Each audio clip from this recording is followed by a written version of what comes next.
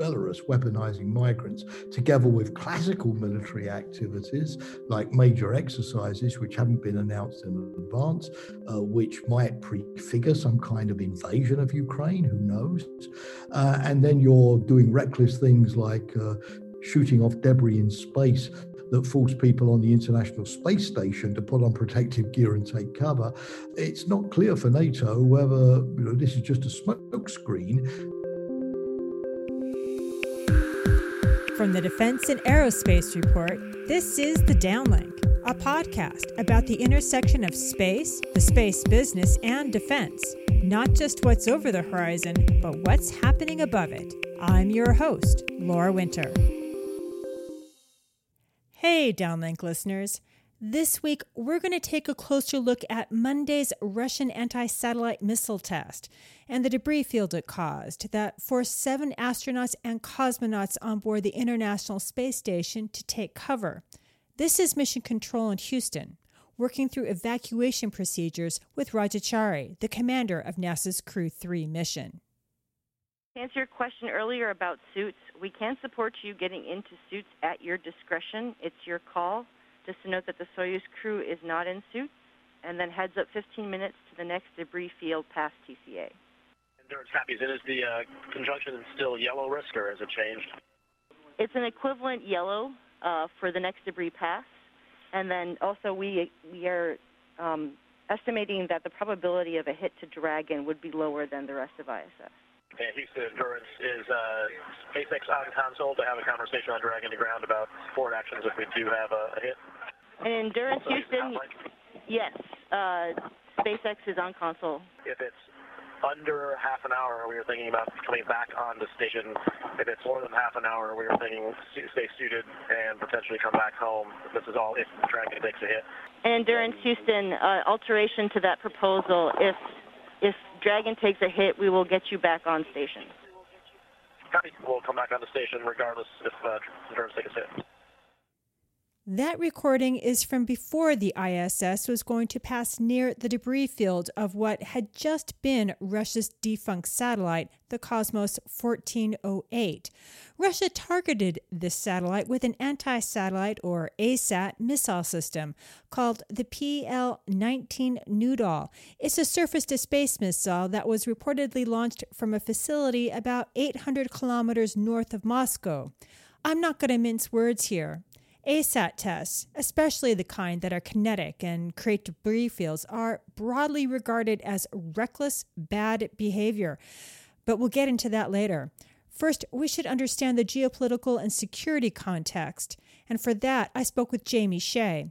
He spent roughly 36 years serving on NATO's international staff in Brussels. For the last 8 through 2019, he was the Deputy Assistant Secretary General for Emerging Security Challenges.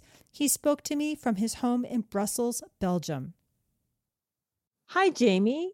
Now that you've retired from NATO, what are you doing now? I'm a senior fellow at a think tank in Brussels called Friends of Europe.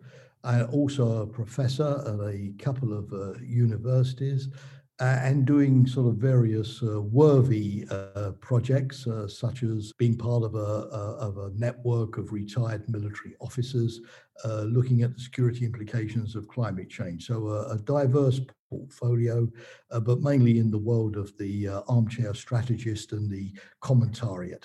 You've been involved in European security for a very long time, and I bet you've been following the news about Russia's ASAT test. It wasn't the only military activity this week that's gotten the attention of the West. What's happening?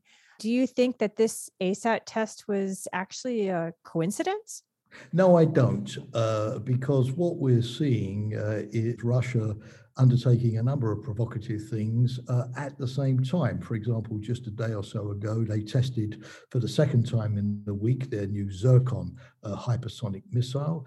They carried out helicopter special forces exercises with Belarus, just a couple of kilometers away from where we have, of course, the Belarusian security forces pushing large numbers of migrants towards the border with Poland. And then, of course, they conducted at the same time the ASAT test and mobilized 114,000 troops on the border with eastern Ukraine and put on a great deal of hostile rhetoric about the West not understanding their red lines, about NATO's provocations in the Black Sea. Oh, by the way, they also introduced a significant upgrade to their air and air defense assets in the Crimea by introducing new forces, adding to what they have in the Crimea.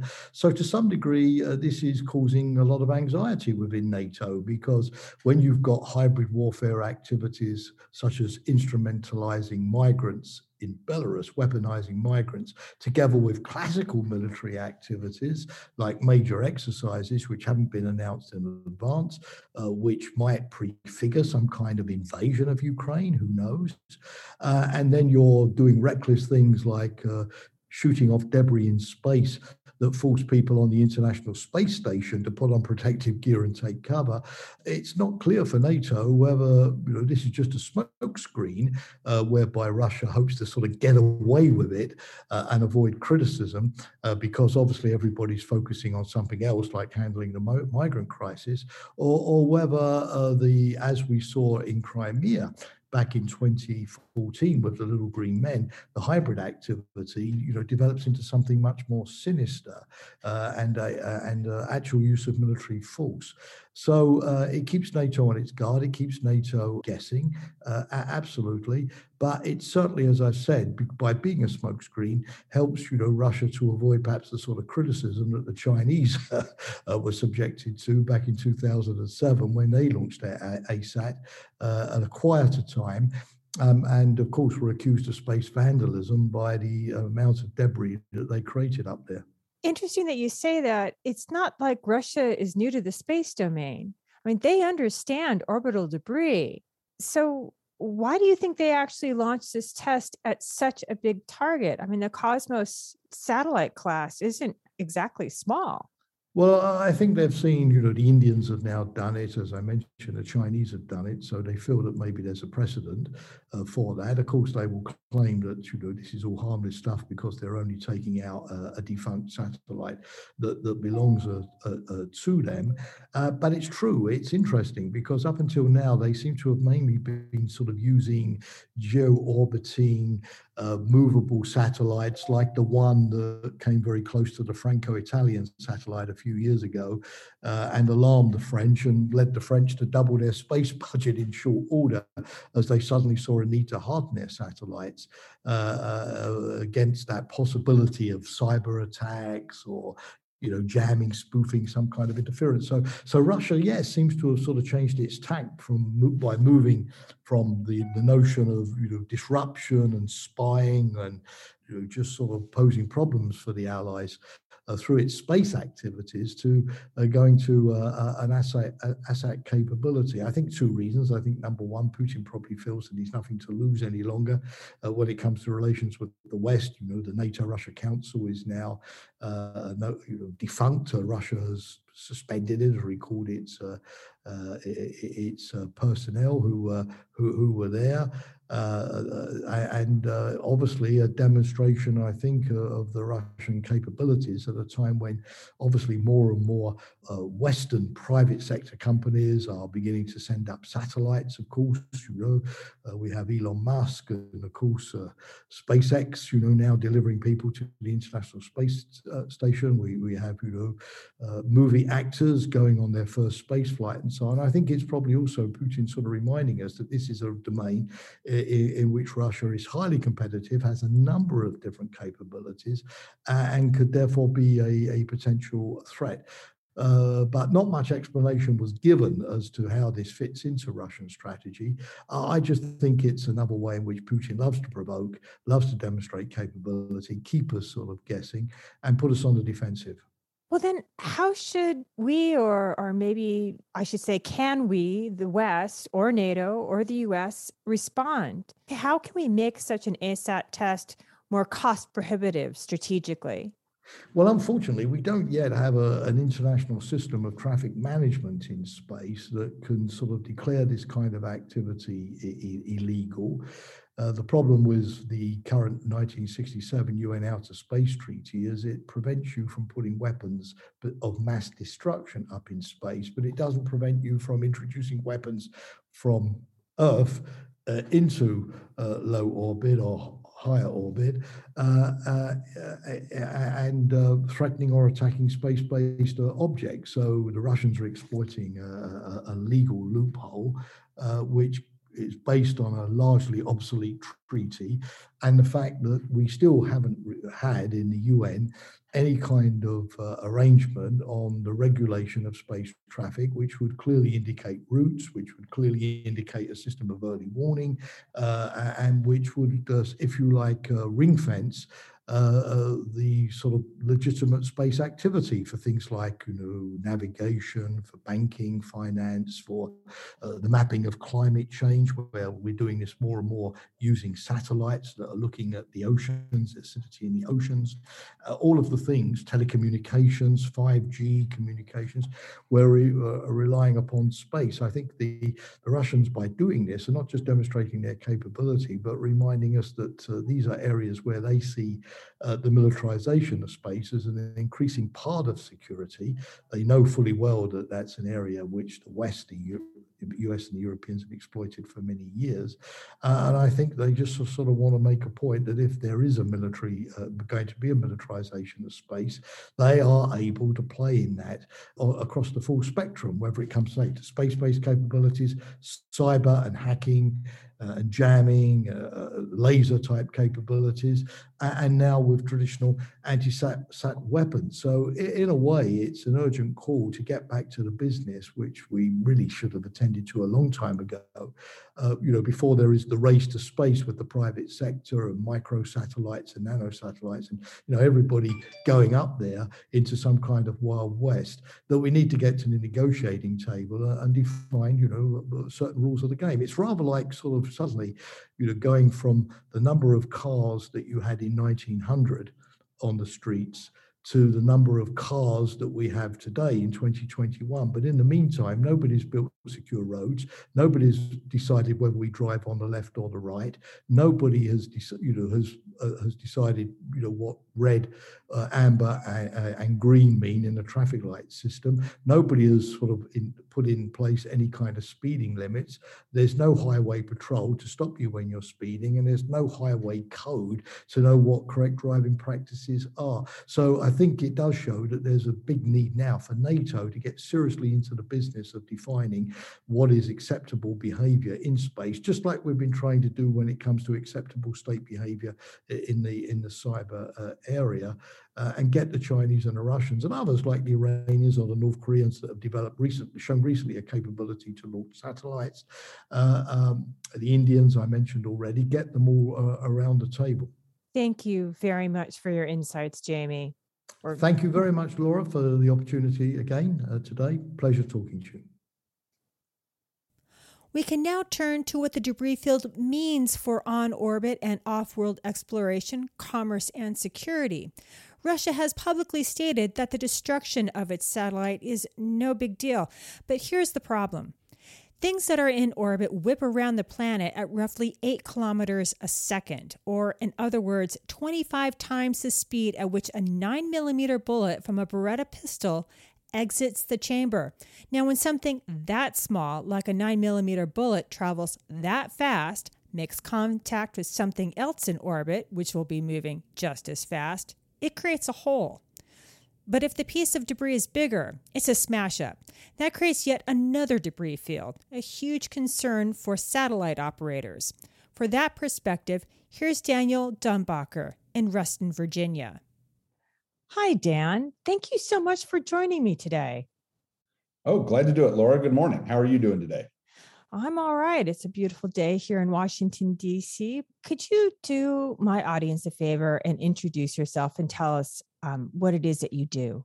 Sure. Happy to. I'm Daniel Dumbacher, and I'm the Executive Director of the American Institute of Aeronautics and Astronautics, or as we call it, AIAA. And we are the world's largest aerospace professional society, 30,000 members around the globe. Students, all the way, high school students, all the way through retirees. Our job is to help our members and their organizations, that is corporate, industry, and academia, succeed and help move the aerospace industry along. When the news that Russia tested its Noodle anti-satellite missile, where were you? What were you actually doing? You were pretty busy at that time, weren't you? Yeah, I was pretty busy. A lot of us were. We were actually at the new AIAA Ascend forum. It's our forum this was our first in-person meeting in a year and a half plus. And it was with all the space people. And when news broke, we were scurrying around trying to, first of all, figuring out what happened and how it happened as much as we could. And then also recognizing right away that one of the major themes we had for our forum, which was space domain awareness and space traffic management, was right on the mark. It became quite a topic of conversation, very relevant, very timely, and it led to some good conversations about what some of the near-term next steps and priorities need to be. So just to follow up on that, what was your first reaction? You were leading that conference, and this conference is really about living and commercial activity off-world. Yeah, our theme for Ascend has been and continues to be building our off-world future. And obviously, if we're going to build our off-world future and bring to bear or bring to fruition the low Earth space economy and move to the moon in a sustainable way, and then on to Mars and wherever beyond that, this space domain awareness and space traffic management becomes a big issue because you have to be able to operate in low Earth orbit in all of the various orbits. You have to be able to get through those orbits to go do other things out towards the moon and beyond. So this is a matter of not just economic success down the road globally. It's also a matter of human safety when you consider the impact on the space station astronauts and the whole intent of citizen astronauts and more people flying in space. This is going to become a bigger and bigger issue. And it's important that we recognize the urgency and really take it on and start working this one hard. How does this actually affect how people or organizations that want to operate off-world? I mean, how does this impact their programs, knowing that we don't really have anything in place to stop an ASAT test at this time? It impacts their programs in a lot of ways. Obviously, there's the national defense, national security aspects to things because we don't want to lose our assets in orbit that we need for national security. And the debris cloud that comes out of this, and we talk about 1,500 trackable items. What that does not account for are the untrackable ones. And what this means for people is if you're going to put satellites or space stations, commercial space stations in orbit and those kinds of things, one, you have to be able to maneuver around the trackable ones and as you find them so that you can get out of the way. The other aspect is that debris field that you cannot track that's still moving at 17,000 miles an hour can have impact. And we've seen this on shuttle, station, can have significant impact to the hardware. And you have to design for it and protect for it. And then you have to have the emergency procedures in place like space station exercised in order to protect the crews that are up there. So it factors heavily into the design aspects, the operational aspects, from a national security perspective, as well as a civil space, commercial space perspective. So this touches space domain awareness, space debris touches anyone that wants to operate in any of the low Earth orbits.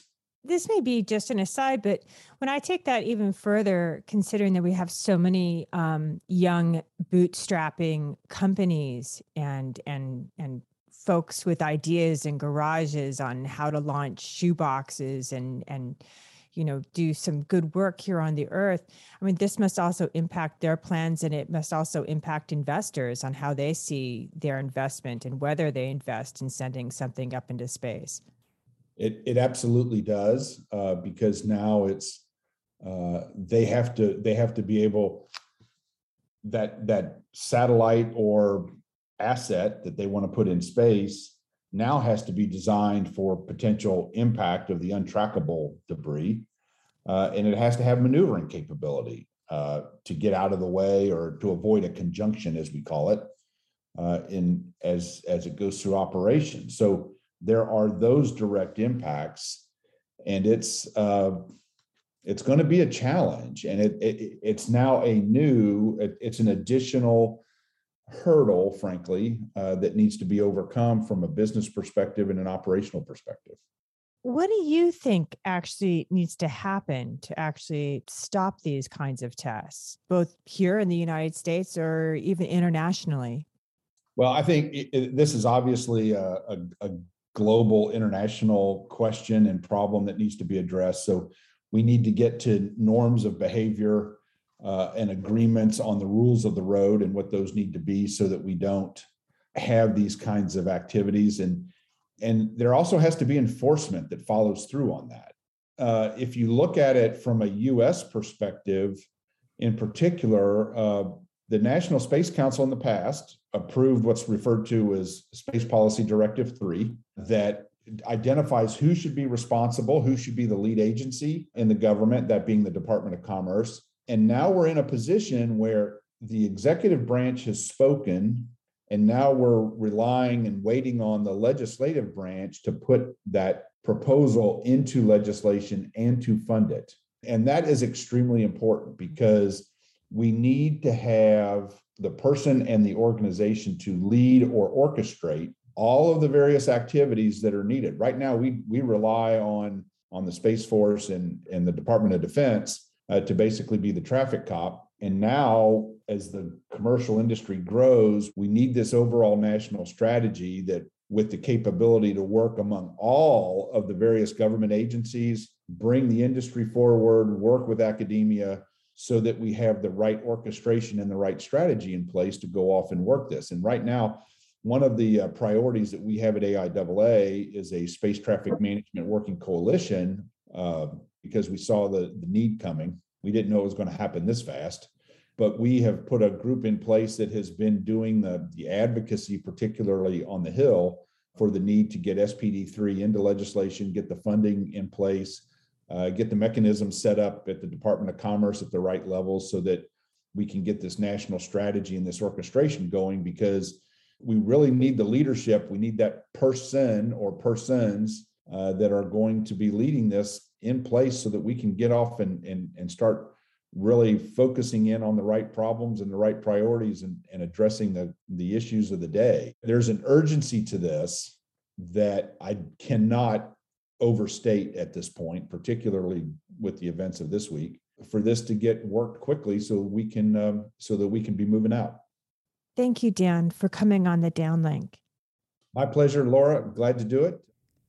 You can see there are efforts to codify norms of space behavior in the United States. It's something that the French president and U.S. vice president last week agreed to work on together.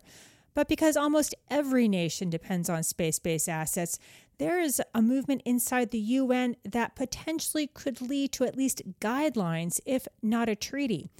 This is British Ambassador Aidan Liddle. He and his government have been leading the effort to get something on the books at the United Nations. He spoke to me from Geneva, Switzerland. Hello, Aidan. Thank you so much for being here. Thanks for having me. Why don't we start off by having you explain to the audience what it is that you do in Geneva?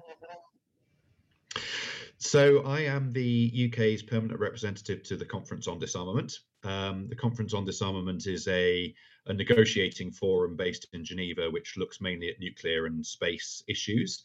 But in this capacity, I also do a bit of work in New York. I had the UK delegation to the UN General Assembly's first committee, for example, on disarmament, international security. So it's a sort of roving role, basically looking at anything to do with arms control and disarmament. So, I have you here because of the Russia ASAT test where they used a Noodle missile. I wanted to know, what was your first reaction? How did you hear about it? Were you surprised? I I wasn't surprised. I was saddened, I think, is probably the best way of putting it. I mean, it's not the first time this has happened. I mean, several countries have tested anti-satellite missiles over the years. I mean, this is technology really that goes back decades. But I had hoped that we were out of the era of these sort of destructive missile tests, tests where you actually send up a missile and you destroy something in space, because I think that is now widely accepted to be grossly irresponsible, both because of the amount of debris it causes, but also because of the destabilizing effect that can have on relationships between states when it comes to space. So it wasn't surprising to know that Russia had this technology. We know they've been working on it, but I was disappointed that they chose to demonstrate it in this way. The secretaries of state and defense here in the U.S., they've been pretty blistering in their condemnations. What has been the UK's response? And, what are you hearing from your counterparts, whether they're spacefaring or not? So, I mean, the reaction from the UK was pretty similar to that in the US and various other countries. I know that lots of other countries have issued statements or reactions as well.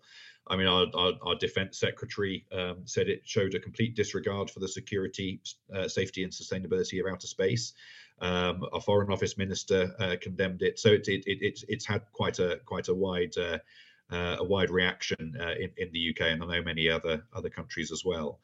Obviously, one of the issues that this causes is debris, and that's of sort of particular concern to spacefaring states, because we're worried about the potential damage it can cause to our own objects, but also to the space environment in general. But this should be of concern to non-spacefaring states as well. Of course, lots of states have ambitions to operate in space, and it's becoming easier and more accessible every year now for a wider range of states and private organizations as well. And tests like this just make that more difficult for everybody, and it contaminates what is a global commons. Outer space belongs to everybody, and actions like this pollute it and make it more dangerous and more difficult to operate there for us all. And whether we have objects in space ourselves or not, everybody now relies on space for their own lives. For every state relies on space for its critical national infrastructure. So it should be of concern to everybody, I think. I want to get into the work that you're doing in Geneva to stop ASAT tests. And I'd like to start with something kind of odd. I saw this week a bit of a Twitter exchange between you and Ambassador Mikhail Ulyanov. Who is he? And, what was that exchange about? I mean, it was certainly a full and frank exchange of views, but you're right. I think it did shed some light on some of the political difficulties in this area. Mikhail Ulyanov is the Russian ambassador to the UN in Vienna. So what Mikhail was referring to was a draft treaty on the prevention of placement of weapons in space.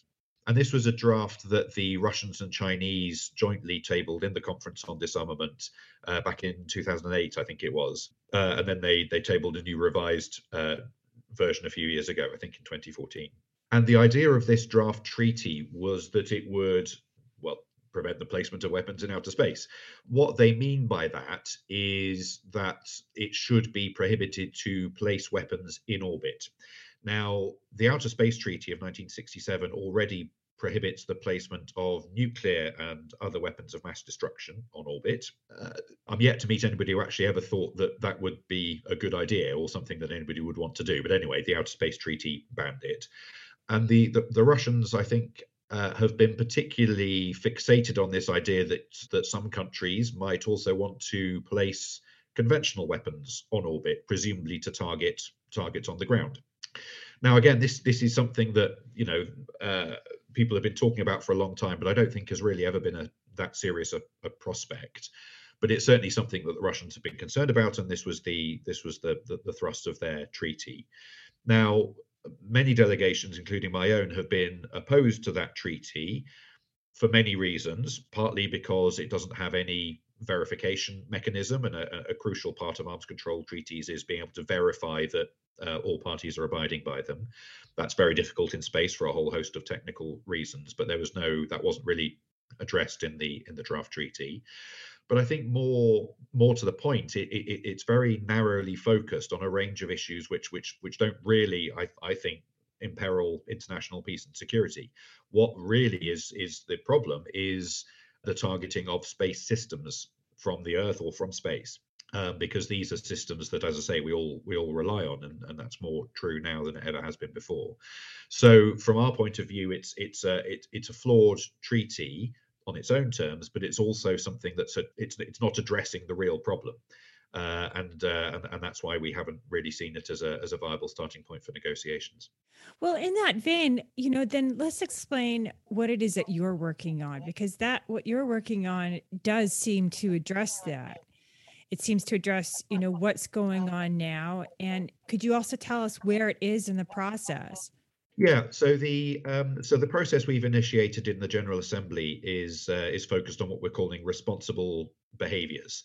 The full title of the resolution is Reducing Space Threats Through Norms, Rules and Principles of Responsible Behaviours.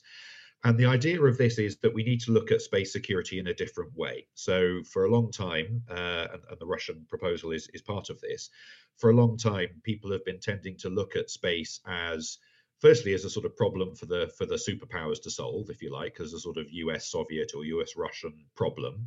But they've also been looking at it in terms of, a legally binding treaty to prevent the placement of weapons. As I say, that's not really what we see as being the main problem in outer space. And we see the sort of exclusive focus on this as great power competition as not being particularly relevant today either. As I say, everybody depends on space. More and more countries are wanting to get involved in outer space.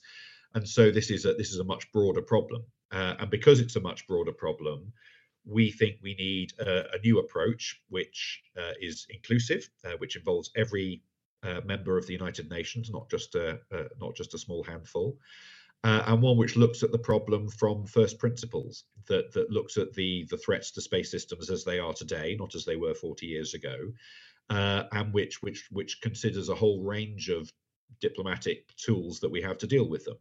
Treaties might be part of it, and again, actually, particularly on ASAT testing, that might well be something that lends itself to a treaty-based approach. But there will be lots of other problems, for example, on data links or spoofing or jamming, which might lend themselves to a sort of lighter touch process, which is more to take into account the technological developments and the way the threats are evolving. So it's a multifaceted, complex problem, and it needs a whole range of tools to fix it. And that's what our approach is designed to bring together. You've had actually some success, something that's a bit more on the official side. Can you explain what that is and where it's going? Yeah, so this is the resolution that we tabled a few weeks ago in the UN was passed with 163 votes in favour, which was very pleasing. But it's really that's the sort of culmination really of a 3-year program to try and change the conversation on outer space security. As I said, it's been stuck really for a very long time. We couldn't afford to let it be stuck any longer, and that's why we had this new initiative. And lastly, what's the future if we don't get that baseline of normative behaviors, whether it's by treaty or by handshake? What is the future holding for us if we don't, get our act together? Well, it's tempting to say that space is sort of ungoverned, but it's not. I mean, there are rules that already apply to outer space. The UN Charter applies to outer space. International law applies to outer space. And of course, as you said, there's the Outer Space Treaty, which, although it isn't universal, most spacefaring nations have signed up to it. So, that there are already lots of rules out there which do govern the way states behave in outer space. And as I say, the working group's going to try and take a more structured look at exactly how that framework applies.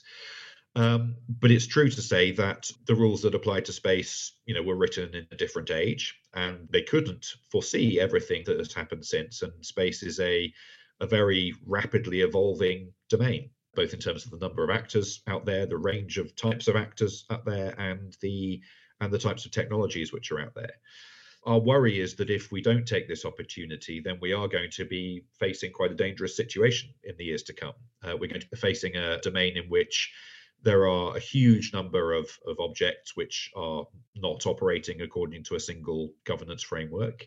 We're going to be facing a domain in which states feel able to behave irresponsibly without any comeback. And the risk for us is not only that it has more incidents like the one we saw last week, which create debris, which make it more difficult for everybody to operate in the domain, but also if you're going to have an unchecked development of these counter space technologies, you're going to risk raising tensions, and you're going to see things that happen where states will miscalculate or they will misjudge other states' intentions, and that will raise the risk of miscalculation. It will raise the risk of states taking preemptive actions, which might raise tensions and risk escalation. And we could face, situations where you would cause conflict on Earth because of miscalculations in space. And that's something we can't afford. So, there's a lot riding on this process. It won't come up with solutions overnight, but it's really important that we really all engage seriously in it. Thank you so much for your time, Aidan. My pleasure. Thank you very much for having me. That's it for this week. Before I go, I'd like to thank Vago Muradian, the Deaf Arrow Report's editor, for bringing space into his media family, and to Chris Cervello, who is the producer for all the Deaf Arrow Report podcasts, and who, by the way, also co-anchors the Cavis Ships podcast with Chris Cavis. Be sure to check it out. You can subscribe to the Downlink podcast on iTunes, iHeart, Spotify, Stitcher, and SoundCloud. Or you can sign up for the Downlink's weekly newsletter on Substack, which carries the podcast as well. I'm Laura Winter, and thank you for listening.